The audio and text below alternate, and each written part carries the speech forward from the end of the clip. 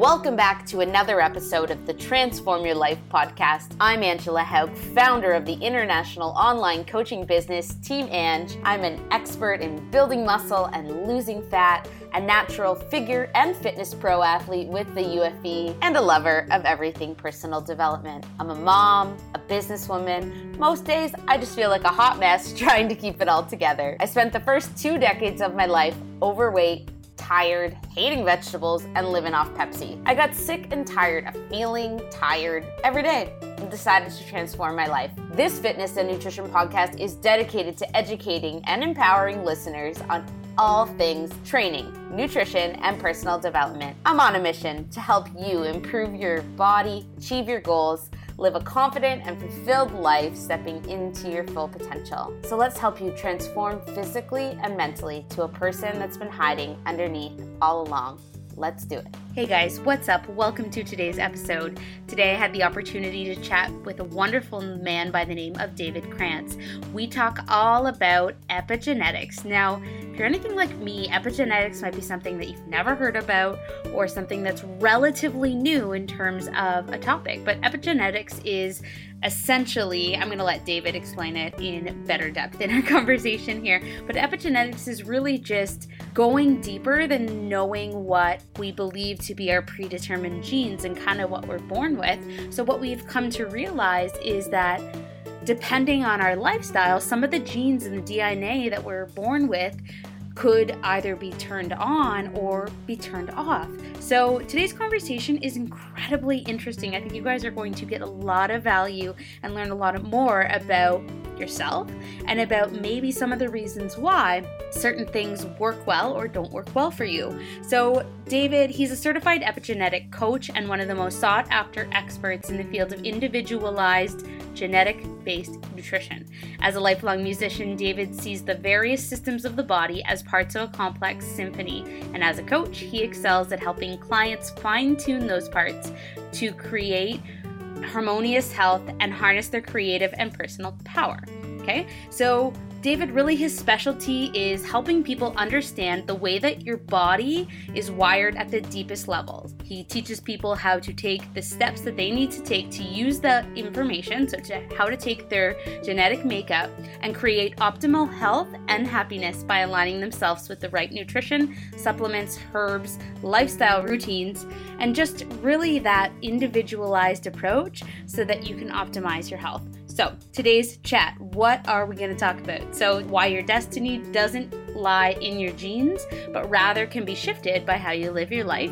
We talk about how food is really only one part of the equation and how we have to really look into our environment, what our artificial lighting and EMF overload is doing for ourselves, how we should be setting up our days so that we can get our circadian rhythm really working optimally.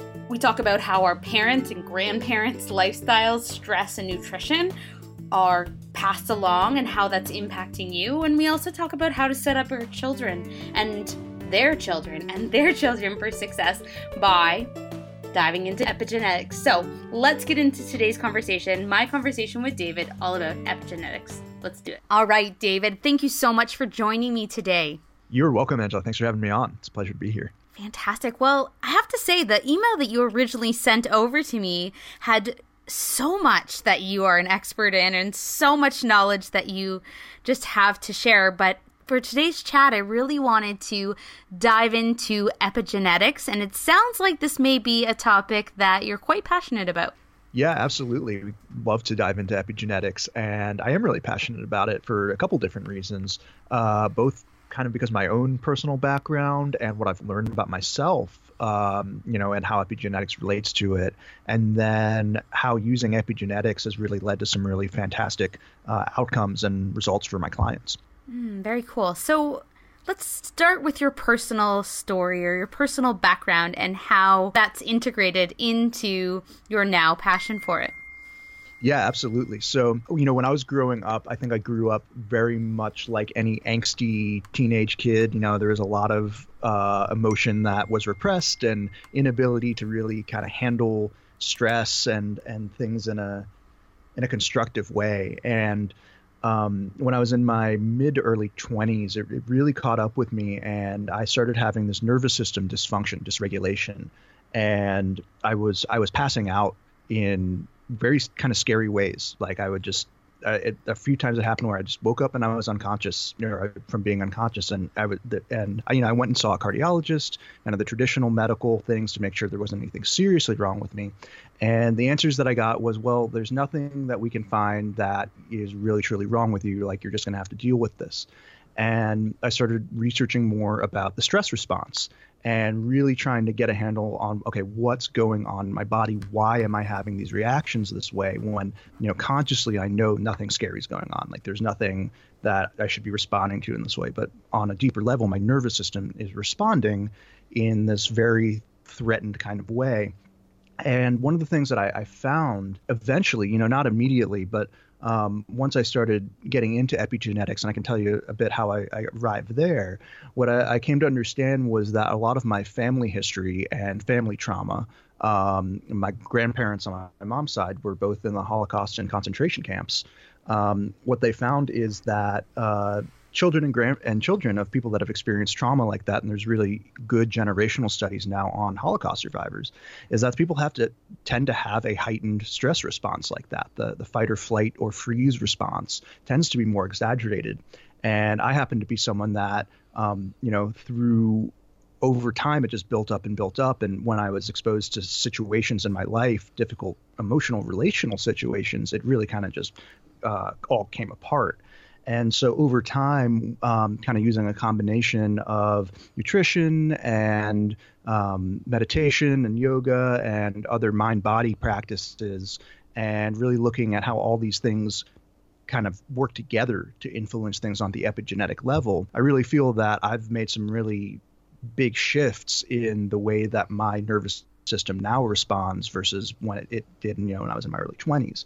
And looking at epigenetics as this kind of common factor that can link both how you're born into the world and the changes that you can create through different lifestyle and different nutrition, it really is this amazing kind of center hub that allows you to look at, your life as well as the life that, kind of led up to you, and also how you influence future generations. So that's a little bit about how epigenetics has really impacted my life. And, I can tell you a little bit more about how I kind of came to that conclusion and that understanding. But I'm curious on going through that and then coming to the realization that epigenetics was the source, because I feel as though probably earlier in your life, you were probably just feeling those things and responding in the way that you were responding, but perhaps not having those kind of tools. But how did you come to link them together? And also,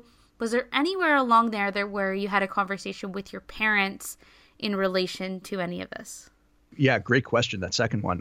And yes, I've talked to my parents a lot about this. And when I look at the way that my family interacts with each other and the kind of constant low-level anxiety that's present, especially in my mom, it really makes more sense, in terms of how those things get transmitted generationally. But I came to this conclusion through the help of a mentor. It wasn't just me figuring out on my own. My background is actually initially in music, and I was working at a synthesizer company building musical instruments in Asheville, North Carolina, about 5 or 6 years ago. And it was around the time that I was really trying to figure out what was going on with my body. And so I was listening to a lot of podcasts. And I realized one day that one of my favorite podcasts, the logo of the podcast was on the building next door when I went to go take a walk. And I was like, wait a minute, are you serious? Like, I've been listening to this doctor talk about all this genetic stuff, and he has an office next door. So I made an appointment to go see him. And it turned out that they were actually looking for someone to help develop music and meditation programs for stress relief. And I was like, okay, this is too good, too synchronistic. And so I left my job at the synthesizer company at Moog Music and started working with them. And right around the same time, this guy, Dan Stickler, if you're familiar, any of your listeners are familiar with Neurohacker Collective, the creators of the Qualia supplement. He's the medical director for them. He's really one of the experts in nutritional genetics and epigenetics out there. And he just happened to have an office next door.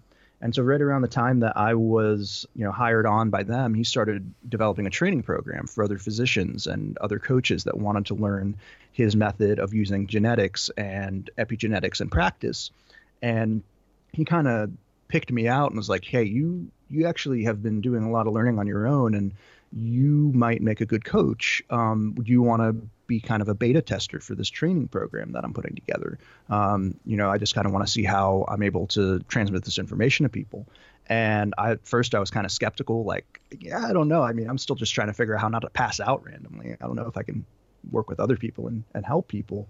But I kind of, trusted him and took his advice, and was one of the first people he trained. And so a lot of that information was about how you can utilize people's individual genetic code to understand, nutritional requirements and metabolic factors, but also how different foods and herbs and lifestyle habits like meditation, like yoga, transgenerational influences are going to impact all different functions on the epigenetic level. And, maybe it would be helpful here to kind of just explain what epigenetics is for your listeners a little bit too. Mm-hmm. Absolutely. That was my next question. So. Yeah, absolutely. So, up until about mid to late 80s, we really had this idea in biology. And this is what I was taught when I, went to high school. Most of your listeners probably learned this too, is that genes code for proteins, which code for traits, meaning that all of your traits, so, your hair color, your eye color, your propensity for certain diseases, all these things are coded for by your DNA. And to a degree, that's true.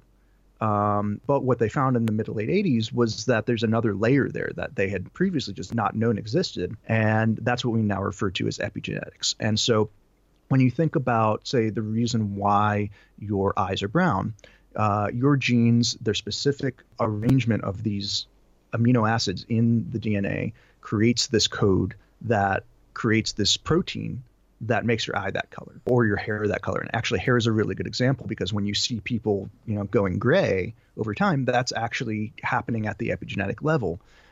And so what they found was, okay, there's little marks that get attached to the genes that can change how much of that protein is being expressed, or can change the shape and folding structure of that protein. And so, there's certain processes in the body, like someone's hair going gray, that are kind of encoded by the aging process.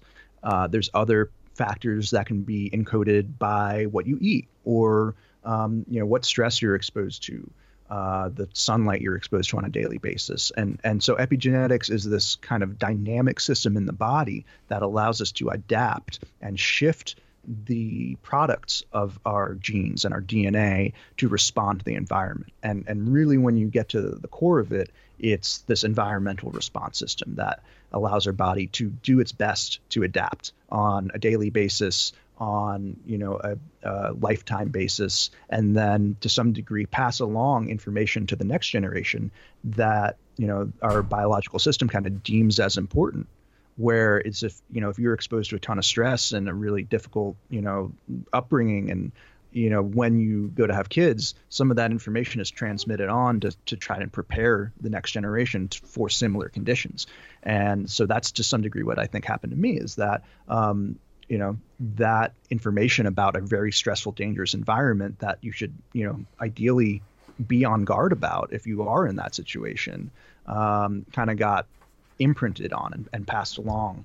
And it's simultaneously a fantastic way to understand how we came to be, and then also a really empowering way to understand how we can change things for ourselves. Amazing. And when it comes to getting started with that, I think the popular thing that a lot of people probably know about are things like the 23andMe test and those kind of tests that are analyzing our genes. Is that the best place for somebody to start in terms of understanding what's going on with their genes, or is there some other place where you would recommend people get started in terms of getting to know what kind of genes they have?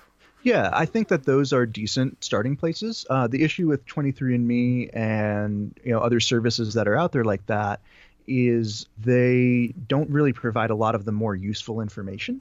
Like when you go into the health reports on 23andMe, they'll give you some like disease risk stuff, but they're very tightly regulated by here in the U.S., the FDA, to say what they're allowed to tell you and what they're not. So there's very little information from 23andMe in terms of what are the things that you can do and the steps that you can take and the actual action items you can implement into your life to change genetic expression. So 23andMe is okay, but they don't include the epigenetic piece of how do you shift that function? How do you shift those potential risks, which is what I'm really focused on. And the company that I'm affiliated with called Apeiron, really where our model differs in terms of those tests that are out there, like 23andMe, because we really focus on, all right, what's going to be the most impactful things we can get out of this?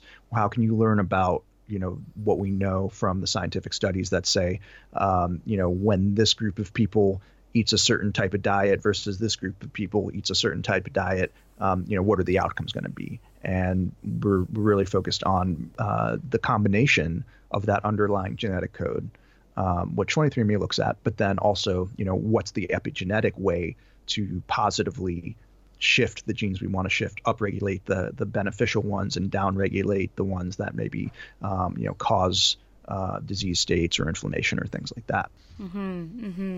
It's interesting. I had something of that nature done and then I don't know what their background was, but had somebody analyze it in our journey for me to get pregnant. So I was having a lot of hormonal issues, and then they did the 23andMe test, but then they needed some sort of like health data report thing that you can pull from the 23andMe website, and then they did the analysis of it, and then they looked at was the gene turned on or not turned on, and she used like words that you probably know, not ones that I can remember, but there was like sometimes they were turned on with like both of them, and sometimes only one of them was turned on. Do you know what I'm talking about? Or yeah, absolutely. So, and what you're describing there is that 23andMe has the raw data in the back end that you can download and upload into a variety of different systems. And I actually can utilize that. I can use that too. In what I do. And yeah, the preconception stuff is fantastic use of that information. I'm curious, did you have good results from that? We found out interesting results for that. So some of the things that were interesting were like some of the ingredients that are in like your regular prenatal vitamin. My body doesn't do the conversion of it. I think it was like folic acid, but my body needed folate or something like that. And my body wasn't converting vitamin D. So even when I go out in the sun, my body isn't able to like absorb it. So it's she was explaining that like it'll be something that I'll always have to essentially like supplement for. So those were the two major ones in relation to fertility that I remembered. And then she just gave me a list of specific things to eat or not to eat that were going to also help with us trying to get pregnant as well. So those were the pieces that I found interesting. There was some stuff about like genes related to specific heart disease, stroke, some of those. And I think I had a lot of the genes, but they weren't fully turned on. Like it was almost, the way she explained it was like, if you continue on with the lifestyle that you're leading, you'll be fine because they won't essentially like express themselves the way that they would if you weren't to continue with the lifestyle, which is kind of what you're saying, right? Is you can have those genes, but when you make those changes to your lifestyle and put those specific things into place, they're not going to necessarily express themselves in the same way. Yes, exactly. That's a perfect way to describe it, where you might be, born with certain gene variants that carry certain risk depending on your lifestyle and depending on if you, eat a certain way or expose yourself to certain chemicals or things like that. But kind of knowing what the most important pieces are, like for you getting folate, not folic acid, that's going to radically shift some gene expression for someone with certain variants like you're describing.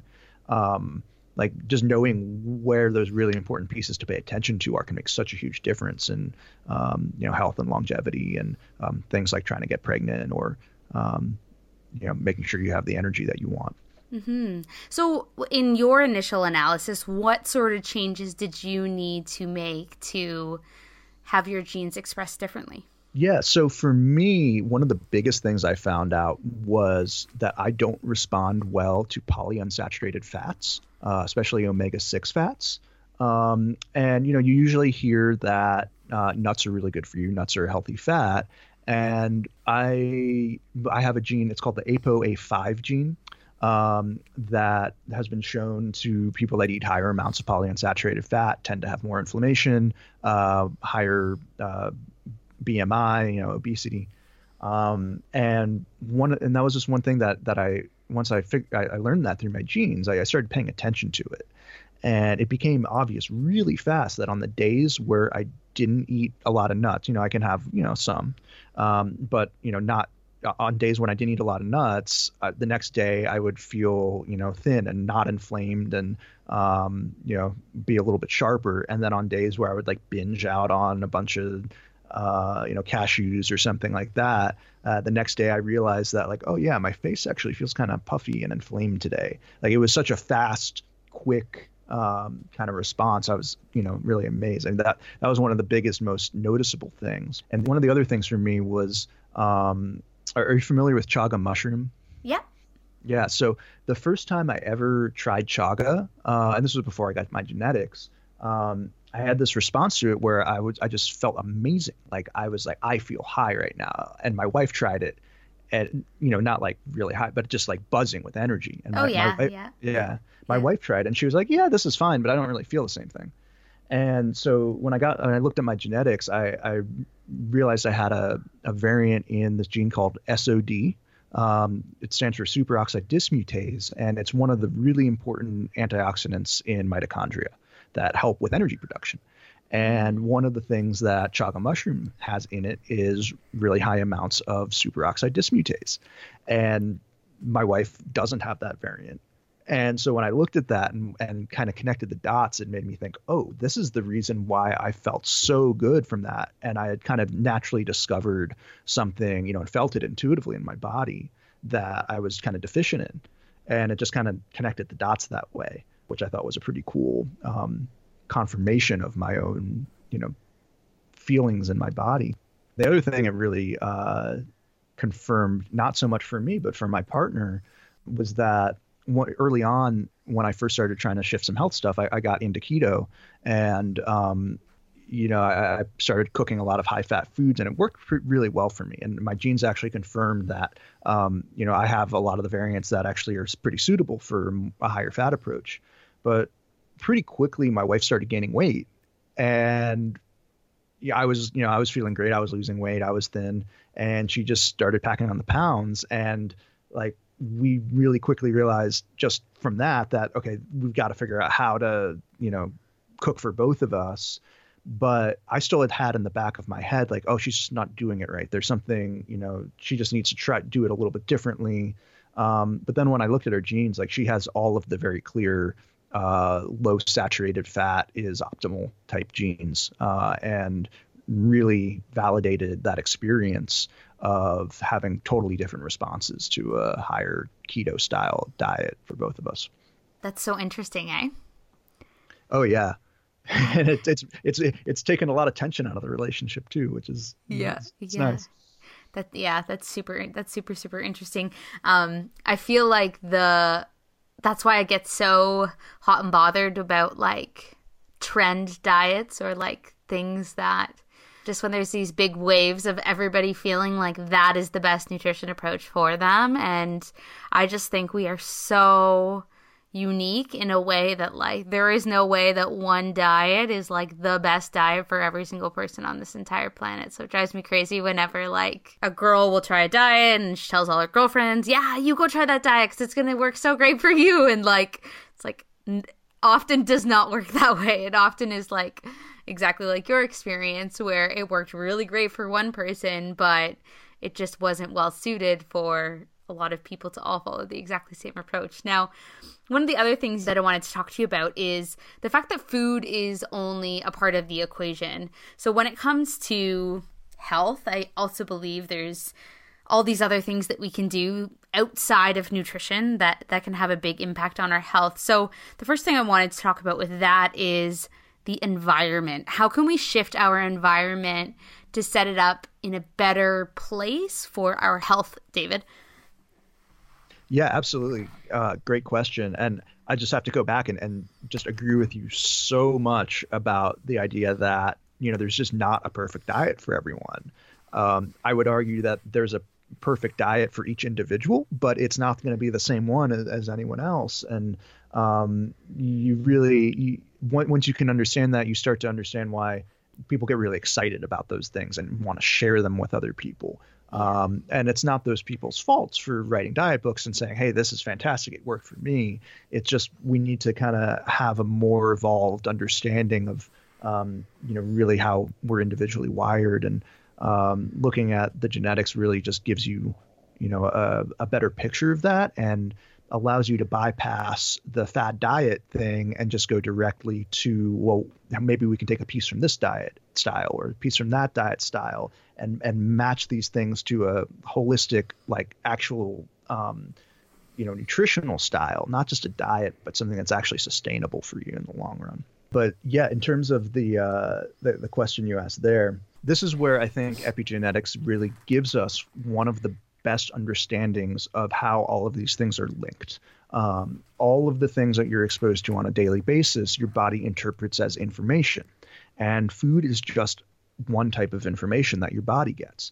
So you think about the electromagnetic signals your body is exposed to on a daily basis, the sunlight it gets, different types of light, the stress response and hormonal response that you are going to have, interacting with your friends and family and people you have relationships with, the chemicals you put in your body, or, inhale from pollution, all kinds of things like that. But I think one of the biggest ones that people miss, because it just kind of blends into the background right now, is light. We're living in a society for the first time in human history, really in the last 100 years, where we have artificial light sources that are on all the time that aren't the sun. And if you think about the way that our body has evolved over time, it's been in the presence of the sun. That's been the main light source and the main source of electromagnetism that our bodies have evolved with. And there are more and more studies coming out, especially in the past 10 years, that really indicate that we are kind of having a massive problem from overexposure to artificial light sources and blue light especially. And I'm curious, have you talked about this on your show previously in terms of blue light? Okay. No. Okay, great. So, I think this is one of the big areas of health that people can shift. And there's so many delicate processes in our body that rely on light as a input source. And, this comes back to epigenetics when I was saying we have these daily rhythms in our bodies that are controlled by what they call circadian genes. And these circadian genes are really sensitive to light. And if you imagine how these genes evolved over time, they would have been using the cycle of the sun throughout the day to basically set the clock. And as the sun moves through the horizon, the light frequencies from the sun actually change a little bit. Like in the early morning, you get certain colors in the sky. And then like right before sunset, you get, kind of a different set of colors. Like the blues will pop just, maybe 10 minutes before sunset. And historically, like that really would have been the time of day where blue light we would have been exposed to the most blue light. And when I say blue light, I mean part of the white spectrum where, when you look at a screen, you're getting all kinds of frequencies, but the blue light portion of that spectrum is very, very high compared to what you'd see from the sun. And what ends up happening, and the science is really strong behind this, is that it really disrupts our circadian clock.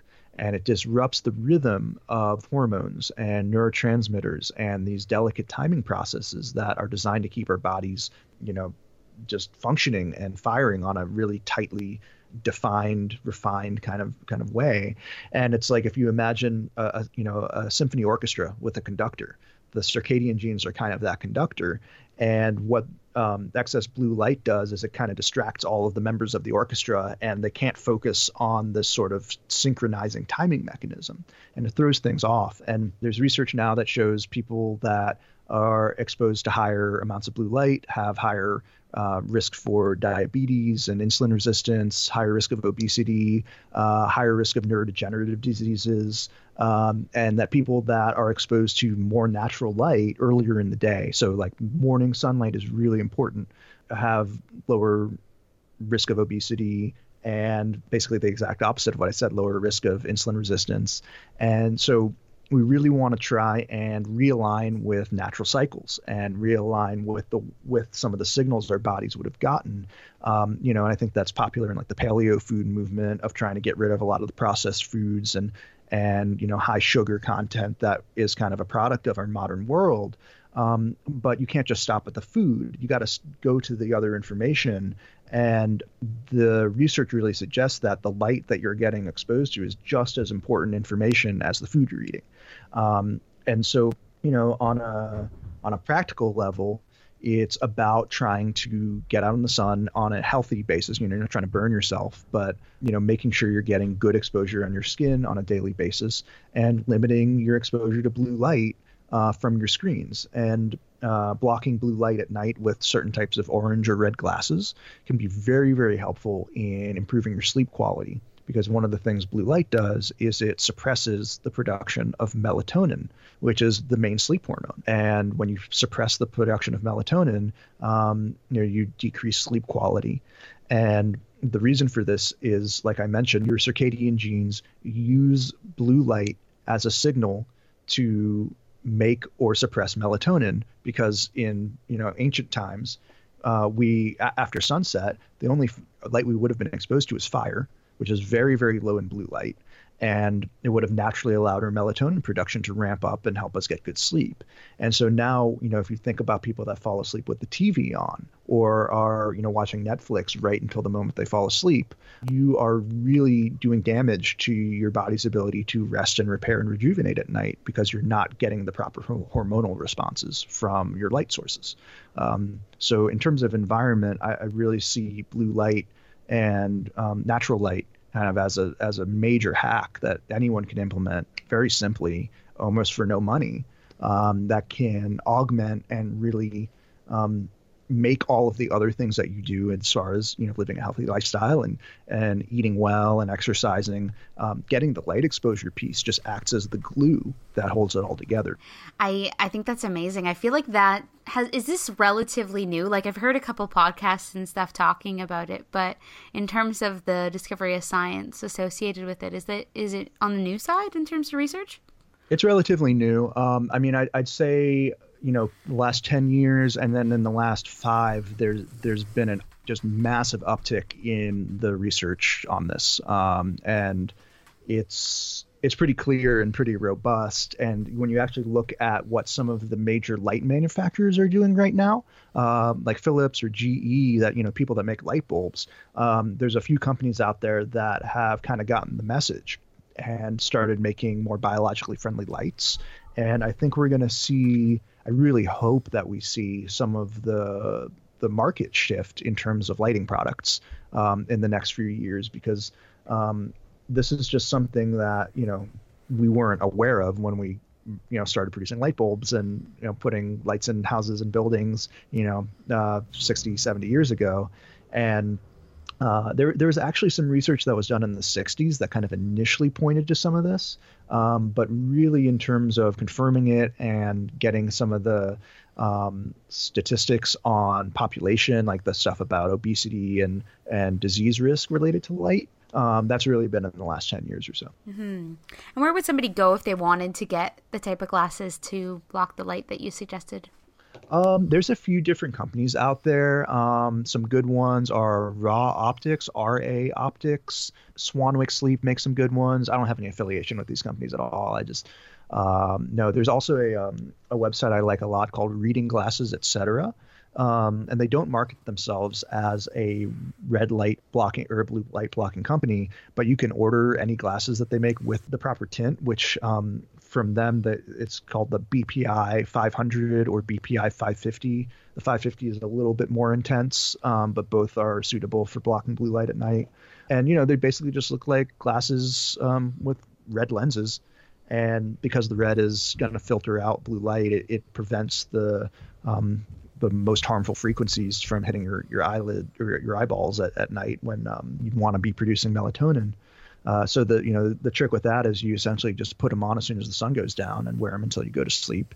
And I personally, and both me and my wife, notice a massive difference in the way we feel in the morning when we do that a couple nights in a row. And it's one of the most important hacks you can do right now from an environmental perspective. Mm-hmm. Do you feel like we should put them on our kids too?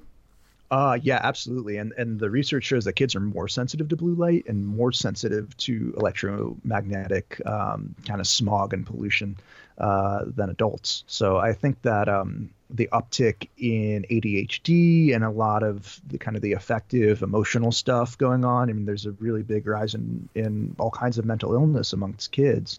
The research that links excess blue light exposure to mental illness is strong. And that is starting to become known in the psychological and psychiatric worlds a little bit. Like there's trainings now that information is starting to get into trainings for doctors in that realm, saying, this is an important thing to pay attention to if you have depression or anxiety or any type of, kind of abnormal, functioning there. The excess blue light is just going to make it worse, and having poor sleep because of that is just going to make it worse. And so it's one of those things where, if you want to give yourself a fighting chance, managing the light exposure and for your kids too, I think is just so important. What about other stuff we should be doing for our kids? Good question. Man, I'm just such a proponent of getting kids outside. And aside from the light piece, I think exposure on a microbiome level to dirt and to, the ability to play outside is so huge. I'm curious if you have anything in mind when you ask that question. If there's anything that you're curious about, maybe I could speak to a little bit more specifically.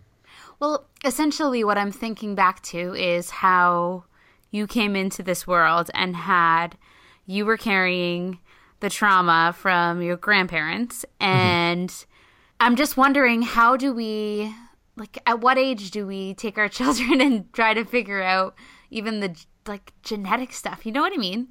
Because at what point are we trying to make those kind of discoveries to give them the best fighting chance? I feel like for you and myself, I feel like the first 2 decades of my life, this was not my pathway in any way, but I also feel as though there wasn't a lot of talk about any of this within my home either. Parents were obviously doing the best that they could in relation to raising me and my sisters. But yeah, that's what I guess that's probably the root of the question is, how do we from infancy and as we're raising them prioritize health, not from just the nutrition standpoint, but from the point of figuring out maybe what's going on with their genes and how we can best support their journey through health? Yeah, absolutely. I'll answer that from kind of 2 different perspectives. One from the more kind of biochemical side of things, and the other from the emotional and mental side of things, which, I think there's a ton of crossover, and in some cases it's almost inseparable. But, on the emotional side of things, I think giving kids the tools to better learn how to express their emotions. When I think back to when I was a kid, my parents did a really pretty good job raising me overall. But at the same time, I was kind of caught up in the typical American male inability to express emotion and be comfortable with, difficult emotions like anger or sadness or things like that. And, once I began to learn how to meditate when I was older and went to therapy and started to really uncover this stuff, I really thought, well, man, if I had just learned some of these skills, when I was, 10 years old, and they were presented to me in a way that made me feel empowered rather than there was something wrong with me, which is kind of how I felt anytime, the idea of like therapy or anything like that was brought up, and until I just kind of forced myself to do it. I think normalizing asking for help and normalizing, practices that really allow for better self-regulation.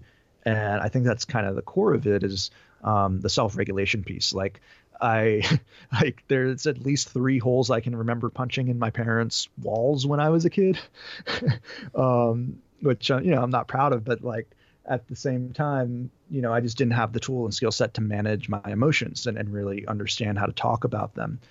And so from a healthy sense of being able to understand what's going on in your body and name it and learn calming techniques, learn introspection, and actually make that like a virtue for your kids. I feel like that being something that to aspire towards, and something that's just as important as getting good grades in school or, performing well in sports. That developing emotional intelligence, I think, is so important. And when I have kids is going to be something that I really focus on, because it's a piece that I recognize was missing from my life.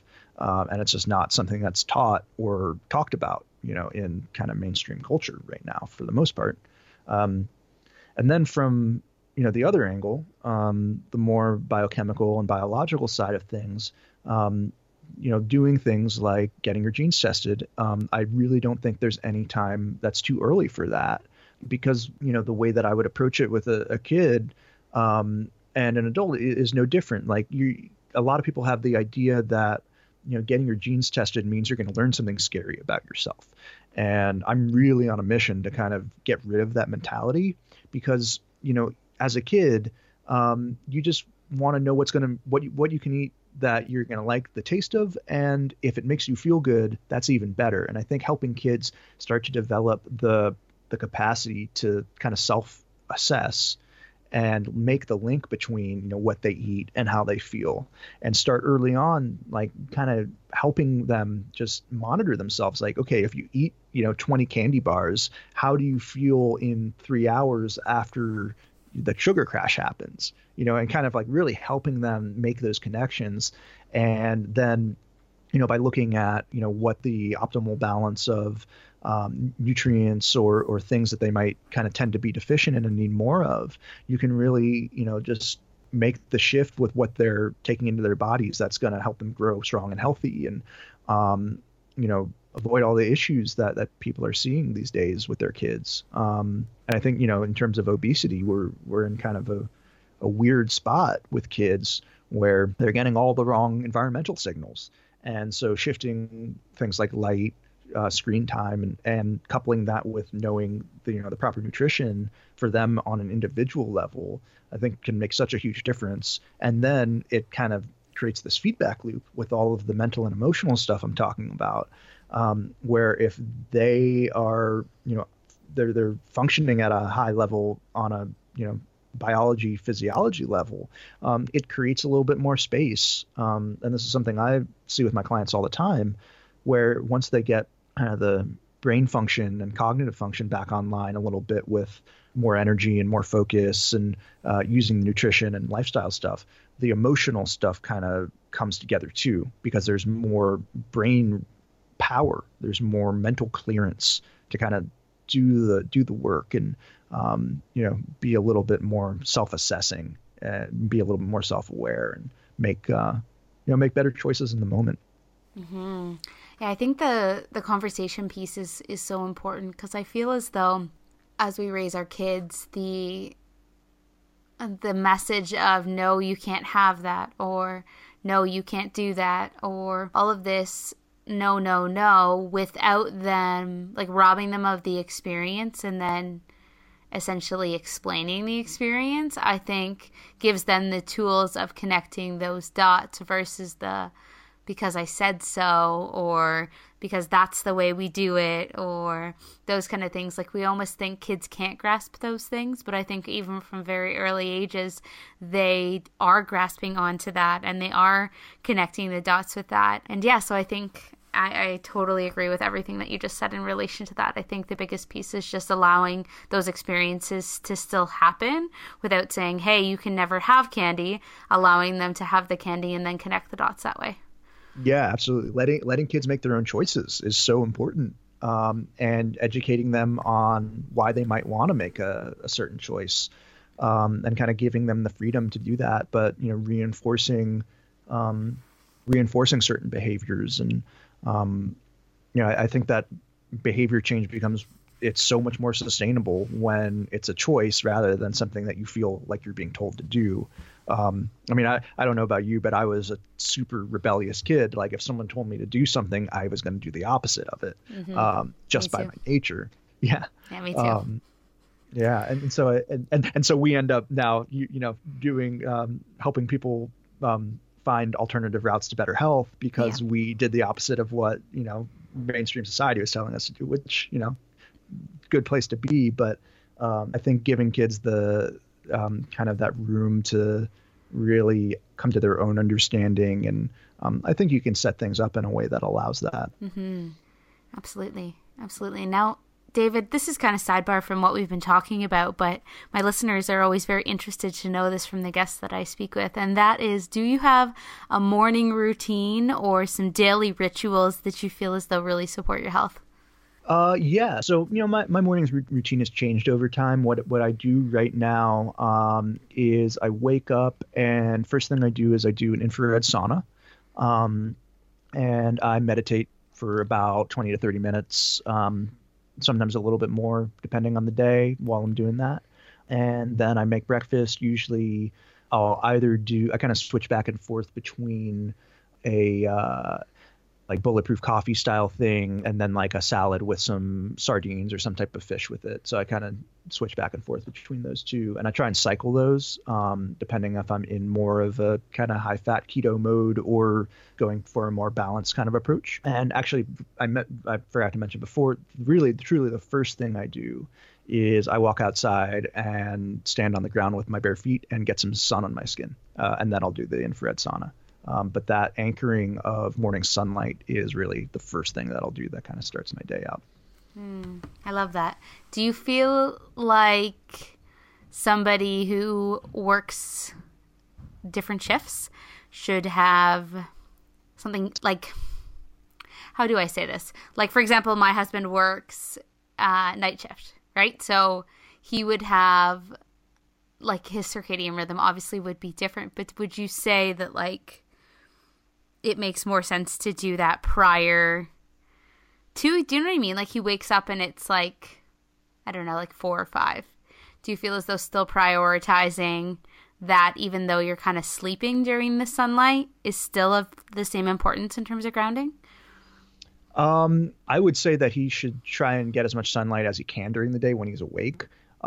Shift work really puts a pretty big toll on the human body, like that. And the biggest thing would be to try and keep it consistent.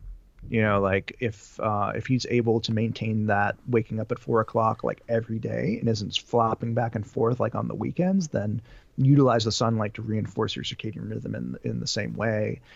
The real issues come when your body's trying to make sense of schedules that flip-flop back and forth, that don't always have that same regular rhythm, but then sometimes have that type of 4 o'clock schedule. So it would kind of depend on, I guess, whether he is fully consistent every single day or is kind of shifting that depending on the day. Okay. That's helpful for sure. Now, the last couple questions that I have for you here, David, is I know you do some coaching. So tell me a little more about your coaching business and what you help people with.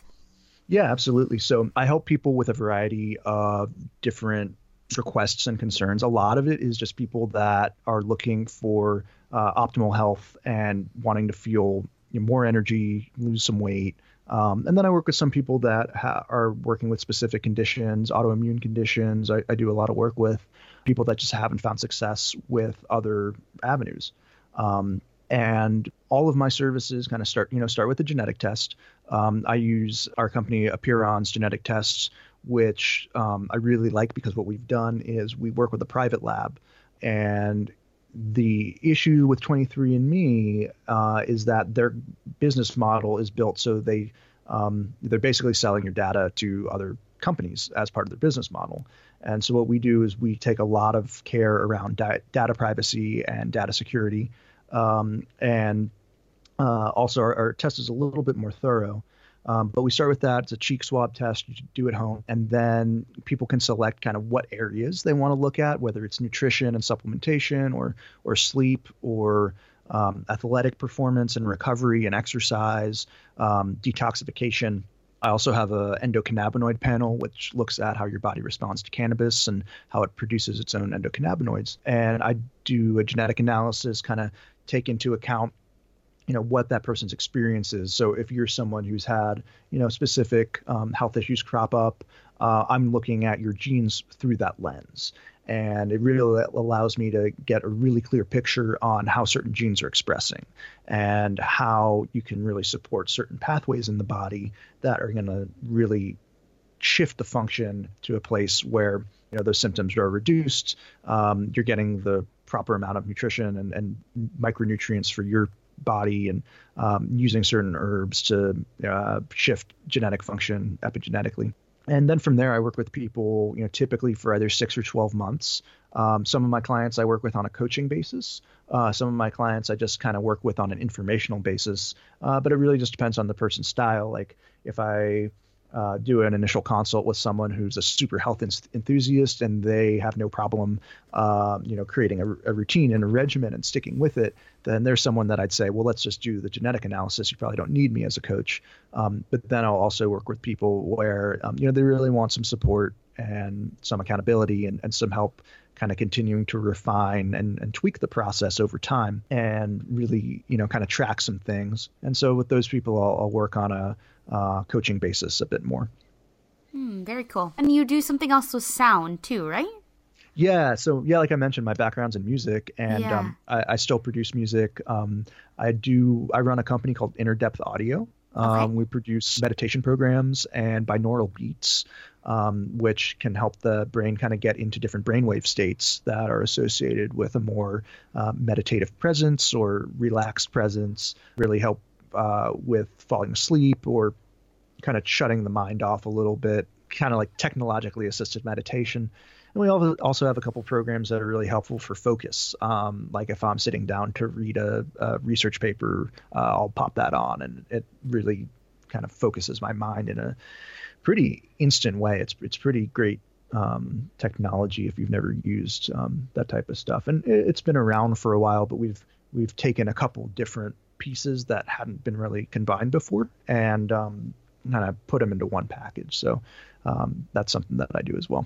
Very cool. And would people be able to find all of that on your website, David?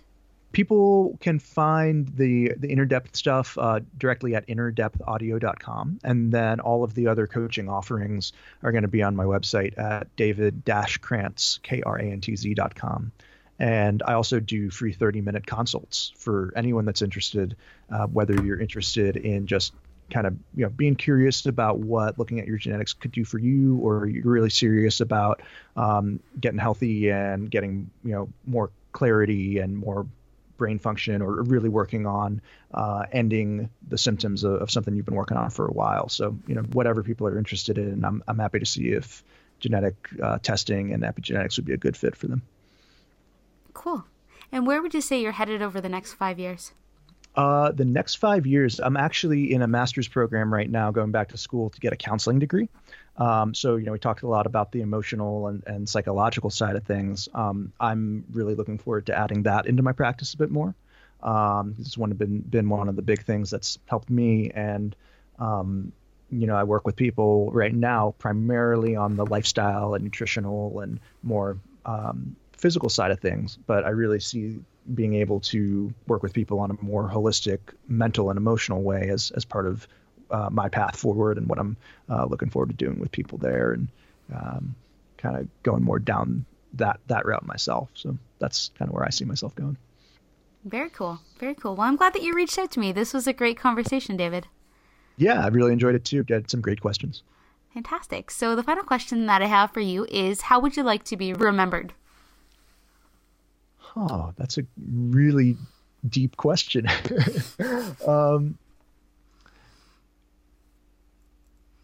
think I'd like to be remembered as someone who figured a few things out and then helped other people try and figure the same things out for themselves. It kind of comes down to me recognizing that I've had some unique experiences that not everyone has just off the bat intuitively. Have been in the right place at the right time in some ways. And so I'd love to be remembered as someone who kind of paid that forward and gave the same opportunity to other people. Amazing. Amazing. Well, all the best in your future endeavors. And the episode will be live over the next couple of days, and I will be sure to tag you in it. Awesome, Angela. It was a pleasure talking with you. And let me know if there's anything else you want to talk about or need from me, and we'll go from there. All right. Sounds good. Enjoy the rest of your day. Yeah, you too. Thank you. Bye. Bye. That's a wrap, guys. Hope you found some value in today's conversation. And if any of this resonated and you're thinking, you know what, I would really love to learn more, or I would love to work with David to really get into genetic-based nutrition, I highly recommend that you reach out to this smart individual. Honestly, this is information that is going to really make it so whatever you're doing in relation to your lifestyle is really in alignment with what is going to be best for your body. Like we shared in some of the stories in today's conversation, really what works for you is not going to be what works for the next person. And that's where I think David can really provide some amazing insights. So again, thanks for joining me for this week's episode. I will catch you guys next week. Chat then. Guys, I'm on a really big mission here, and I want to transform 1 million lives, but I need your help. I can't do it alone. I want you to take this episode, share it with just one person. Maybe it's a friend or a family member, or maybe a coworker, just one person who could really benefit from the information in this week's episode, or perhaps a previous episode. That is how we create impact. That is how we get this movement going. That's how we take people from feeling tired and just not having a fulfilled life, and we put them into fulfilling their full potential. So I challenge you guys to share this with just one person. It would mean the world to me. And as always, head on over to iTunes, subscribe so that you never miss an episode. They come out every single Thursday. That is my commitment to all of you guys, so that you guys can continually grow, expand, and fulfill your full potential. Have a great week. We'll catch you next time. Lots of love, Ange.